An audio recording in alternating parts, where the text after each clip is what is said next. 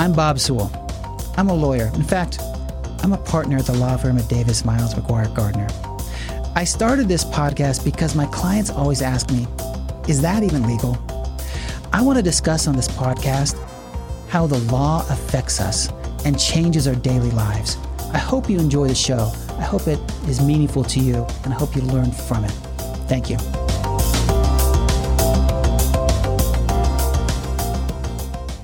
Today's guest on the podcast is Ted Boutros. Ted Boutros, I'm really excited to have you on. Well, thank you. I'm really delighted to be with you. Ted, you have a really interesting career. You're a partner at Gibson Dunn, which is a multinational firm, and you head up several of the different practice groups: the appellate practice group, the crisis management practice group, the transnational litigation group. Yeah, that's really easy to say, as well as the media groups. You are also the host of the Two Teds podcast, which you host with the former Solicitor General of the United States, Ted Olson, which is a pretty cool podcast. And you're a guy who gets a lot of awards. There's lots of. I try. I'm certain you don't ask for them, but a lot of publications have named you top this, top that, and my favorite acclaim that was about you was Hollywood Reporter named you Trump's biggest First Amendment nemesis.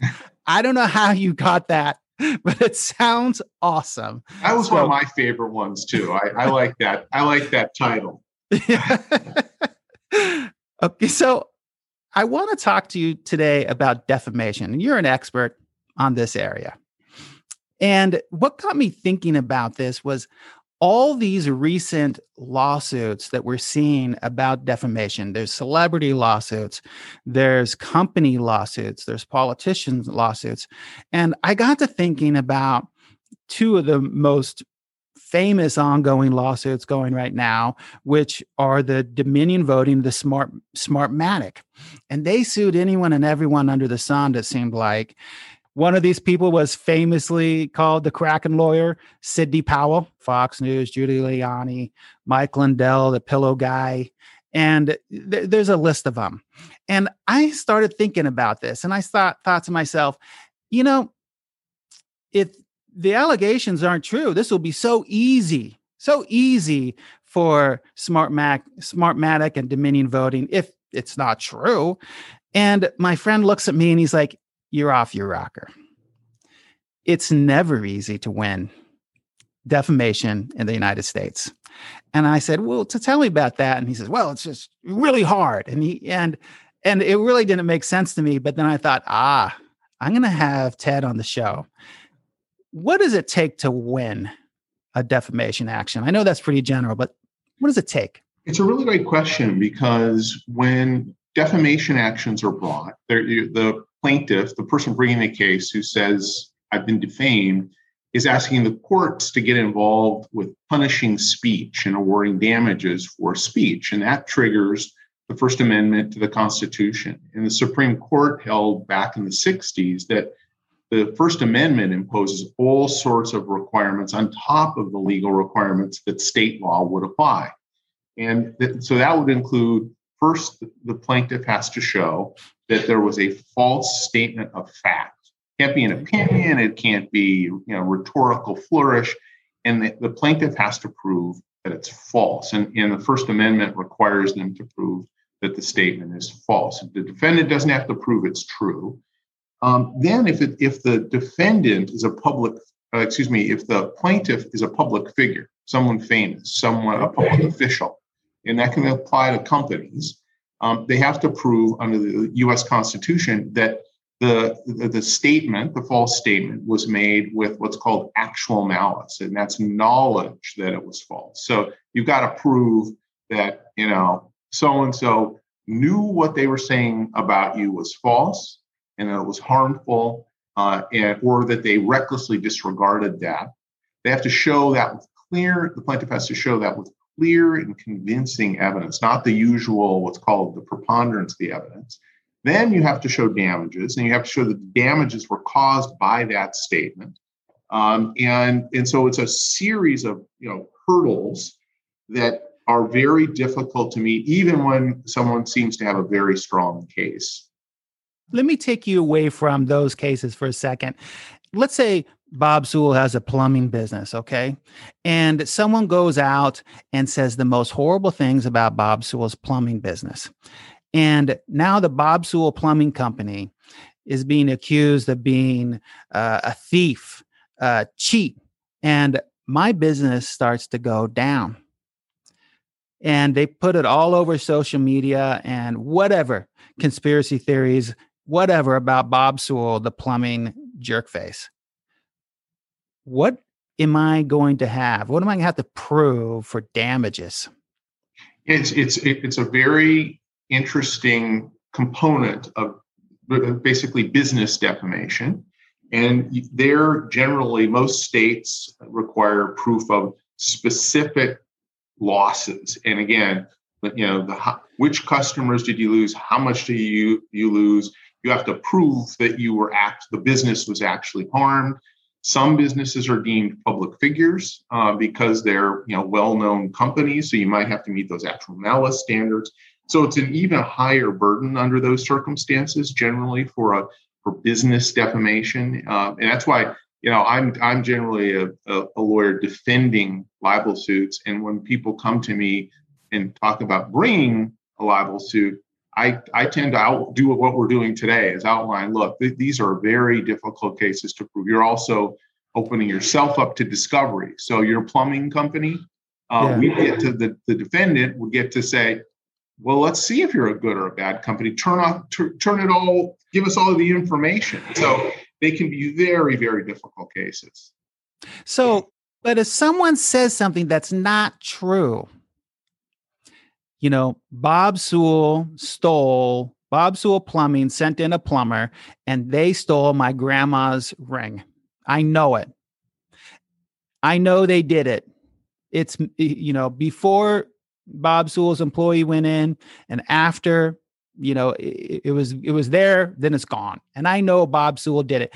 And well, I know I don't have that ring?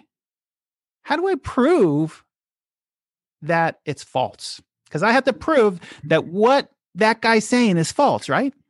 Yeah, and sometimes, it's difficult to prove falsity. Sometimes it's not. I actually sometimes have brought defamation cases. I have one right now for the actor Ashley Judd against Harvey Weinstein.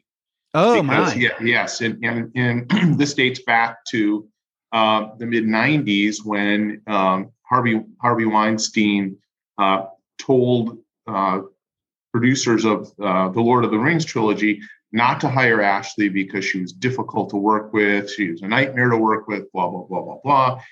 Fast forward to a few years ago when the stories of Harvey Weinstein harassing and assaulting women, including harassing Ashley, came out. It turned out the producers said that they now understood that he was just retaliating against her, falsely making these statements about her. She was great. She's great to work with. So there we have witnesses who heard the statements, and we have other statements, for example, by Harvey Weinstein showing that he thought Ashley Judd was great. But it can so you can prove falsity. And to me, that's a classic defamation case where someone just maliciously maligns the person in a way you can demonstrate as false. One of the things I found fascinating in defamation law, let's say that I've seen media figures and some other public figures use this, and they say, no one would take me seriously. No reasonable person would believe I was telling the truth. What is that about? We see those clips in the media, and therefore we know it's not the full story. What is that all about? That seems to be the new thing. So Sidney Powell, who you mentioned, and others are saying, well, we were making just absolutely false statements about the presidential election, but no one would have believed us. And that's really a difficult claim to make in that circumstance, because they were making factual statements. They weren't just giving their opinion. They weren't, calling someone a name. They weren't being, funny. They were saying, as a matter of fact, that the election was stolen and that the election was rigged. That's a really tough claim. And there is a situation where if, let's say, Bob Sewell was doing a comedy routine and makes a statement about someone, and it's clear from the context that you're joking, that you're being, caustic and funny there, or you're offering your views of something, your opinion about some event, then that's a very strong argument. That's a classic argument where you can say that the context made it clear you were just offering your own views, you were being funny, you were being, you were arguing rhetorical hyperbole. Sidney Powell, it's not enough to say, I said something so false, so outrageous, no one would believe it. That's not enough. What they're trying to get at in that law, not necessarily Sidney Powell, but generally, they're trying to get that person who's up there making a sarcastic statement or non-factual statement. That's what that is about? That's generally what it is. So sometimes the classic example, there's a Supreme Court case where someone said that the person was engaging in blackmail. And the Supreme Court said, well, everybody knew they were talking about, in a political context, and they weren't really talking about actual blackmail. Or someone calls someone else a traitor. Everybody knows it was two people sitting on a park bench. They weren't saying you betrayed the United States and should be put to death, right? And so it's from the context. And so the Supreme Court, again, to protect people's free speech rights, because we don't want, and you were so right about this outbreak of libel suits, which can really, if everyone has to think 2 or 3 times before they speak and debate and argue, that chills their speech and raises real First Amendment questions. So the Supreme Court has adopted these doctrines. But what the Supreme Court has not said is that if you make false factual statements, that somehow because you later claim they were so false that no one would believe them, that's a tough sell. I want to continue on down this road a little bit. If I'm the comedian, like you said, and I do a motion to dismiss and say no reasonable person would actually believe that Bob Sewell was making a factual statement. Everyone knows that Bob was making a joke. Look at the context, you idiots, type thing, right? Mm-hmm. And I start out with that, and the judge says, motion to dismiss denied. Have I now stated forever and permanent in that case that I was a liar at that moment? Or do I get to later go back and argue and say, no, I really was telling the truth because that guy really is a total dirtbag? It's a great question, because there at the motion to dismiss stage, you still might get to go to a jury. So if you try to dismiss it, the judge's ruling on a motion to dismiss just means that you didn't meet the standards for getting an outright dismissal on the law. Even if you go to a jury, if the jury says, no, you lose your libel case. The guy said you were a liar, but you lose. That just means that you didn't meet the standards, which, as we discussed, can be very difficult to meet. And that happened to Johnny Depp, right? I mean, it was a different jurisdiction, not in the United States. I think it was in the UK. And the Sun said, Johnny Depp is a wife beater. Essentially, that's what they argued or discussed in this article. And Johnny Depp took exception to that and said, I am not a wife beater, and brings a defamation action. And he lost in the UK. So let's put ourselves, say that happened in the United States. Does that mean that the court found that Johnny Depp was a wife beater? No, I think that can be confusing. It means that Johnny Depp or whoever the plaintiff bringing the case who brought it, they just didn't meet their burden under the law to prove falsity, prove all these other elements. So I think it's really important to keep in mind, and that's why these speech-related claims can be difficult and confusing. And I wish they were a lot more rare. I think they can be very dangerous to freedom of speech. Why? But that's why the courts have put all these restrictions on them. Why do you think it could be dangerous to freedom of speech? Because the damages, the threat of, you and I are having this conversation. If we were concerned that it wouldn't be too hard for somebody to sue us for millions of dollars of damages, for what's called punitive damages, to punish us, we'd be more reluctant to have a freewheeling discussion. And that's what the First Amendment, when you're talking about issues of public concern, public debate, we want people to feel free to really engage in a back and forth without worrying that they might get sued. Let's dive down this road a little bit. Public figures, public officials, they have a different standard than the Joe Schmo guy, right? Than someone off the street. Tell me about that standard for them. Sure. So for a private figure, for just guy on the street who's not famous, who's not a public official, the standards are different. They vary by state, but the general rule is that the place that Joe would have to show that the statement was false, that it was at least negligently made in a way that was false and defamatory. So you don't have to prove that actual malice standard I mentioned. Mm-hmm. So that the person was just careless, that would be enough for a private plaintiff. And they need to show that it harmed them, that their reputation would have been damaged. One of the things about a defamation case is once you put your reputation out there as the thing that's been injured, you're sort of putting yourself on trial. So the defendant gets to show, well, your reputation was not very good. And so that's why defamation cases, kind of going back to where we started, they're hard cases, but it's easier for a private person to bring a defamation suit in some ways because the First Amendment standards are not as strict. Fascinating. Richard Jewell was famously defamed, and they believe there are people in the media, for whatever reason. You could go watch the documentary if you haven't already on Netflix. They believe that Richard Jewell was the Central Olympic Park bomber, and his life just turned into a living nightmare. And eventually he was able to prove, or people proved his innocence from that crime.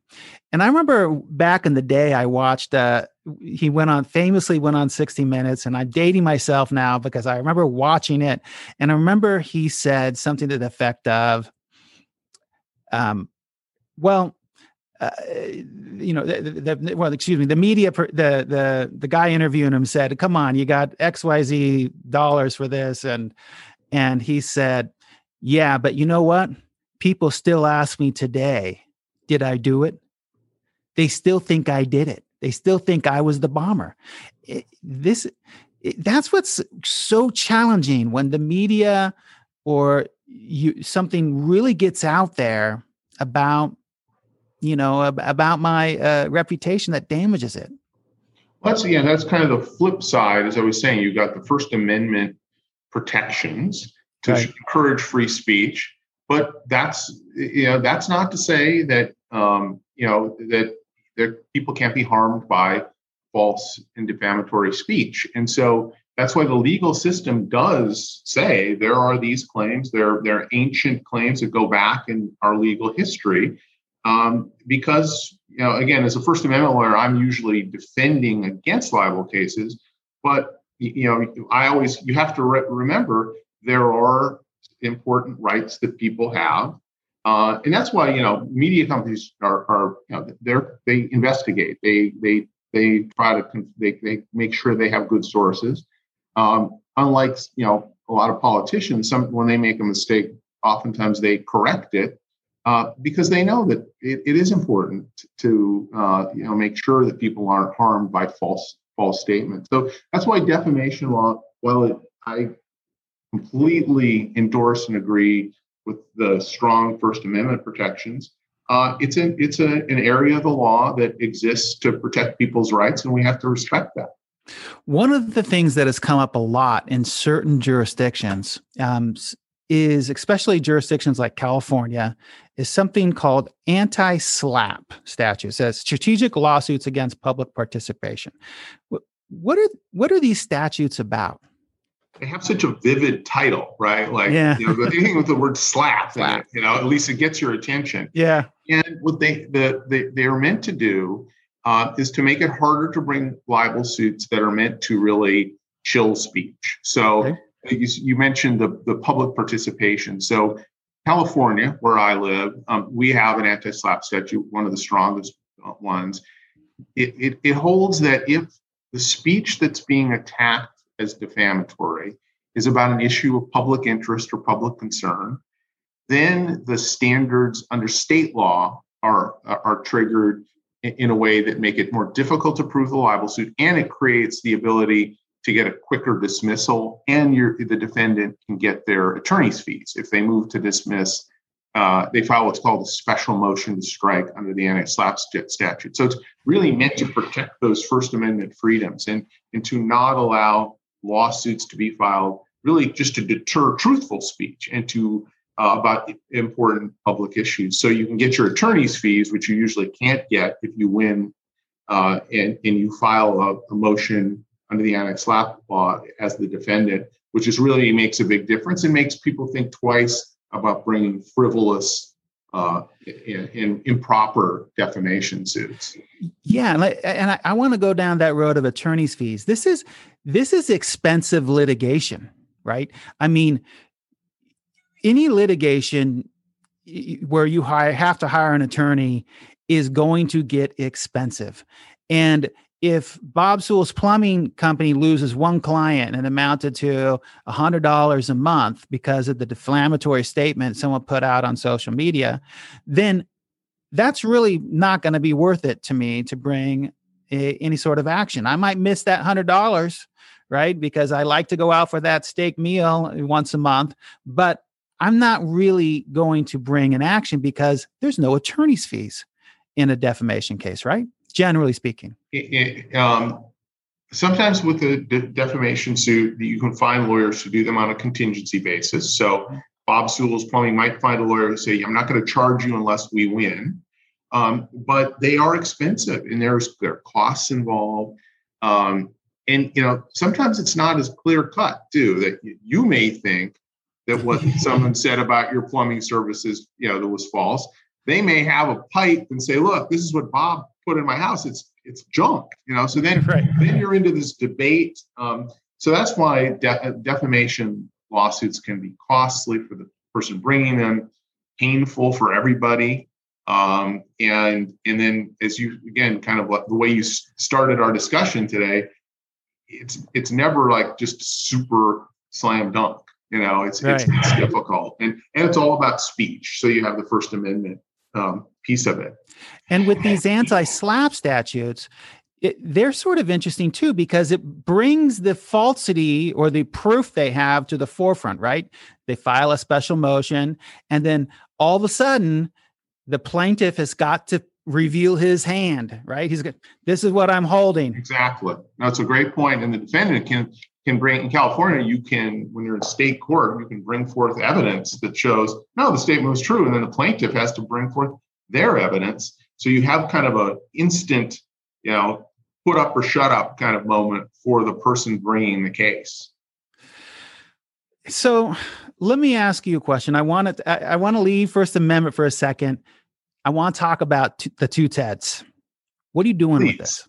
Yeah, it's really fun. So Ted Olson and I have worked together now for 33 years. My first assignment when I came to Gibson Dunn and one of the was with Ted on a big Supreme Court case in Washington. I had joined the firm because I wanted to work with him. And so it was really a lucky break for me that I was able to do it.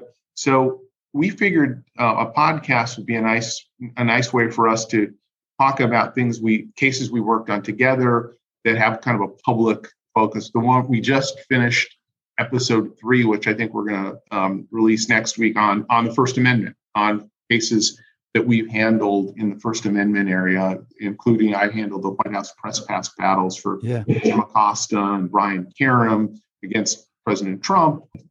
In other cases, Ted represented the LA Times in the Charles Manson murder trial. Oh my. Yeah, I represented all the media companies and journalists in the Michael Jackson child molestation trial. So that's an example. We talk about those cases and then try to put them in the broader perspective of our legal system. It's really been enjoyable. We've actually been talking, we're very, very close friends, but we're talking more than ever now in connection with this podcast. And people always called us the two Teds. So it gave us a title. One of the fascinating things about lawyers generally is they have the most outrageous stories, right? I mean, the things that come across our desk, are stranger than fiction almost always. And so I can't wait to hear more of these.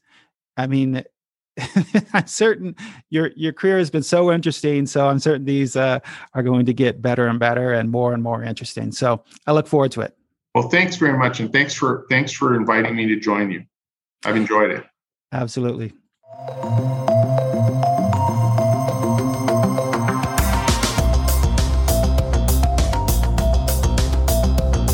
Folks, thank you for listening. This has been the podcast, Is That Even Legal? A discussion of what's legal. Just as a reminder, this is not legal advice for you. This is general information. And it's meant to be educational. If you have specific legal needs, don't be afraid to reach out to an attorney to get good legal advice. Attorneys are lovable. They're fun. They want to hear from you. See you next time.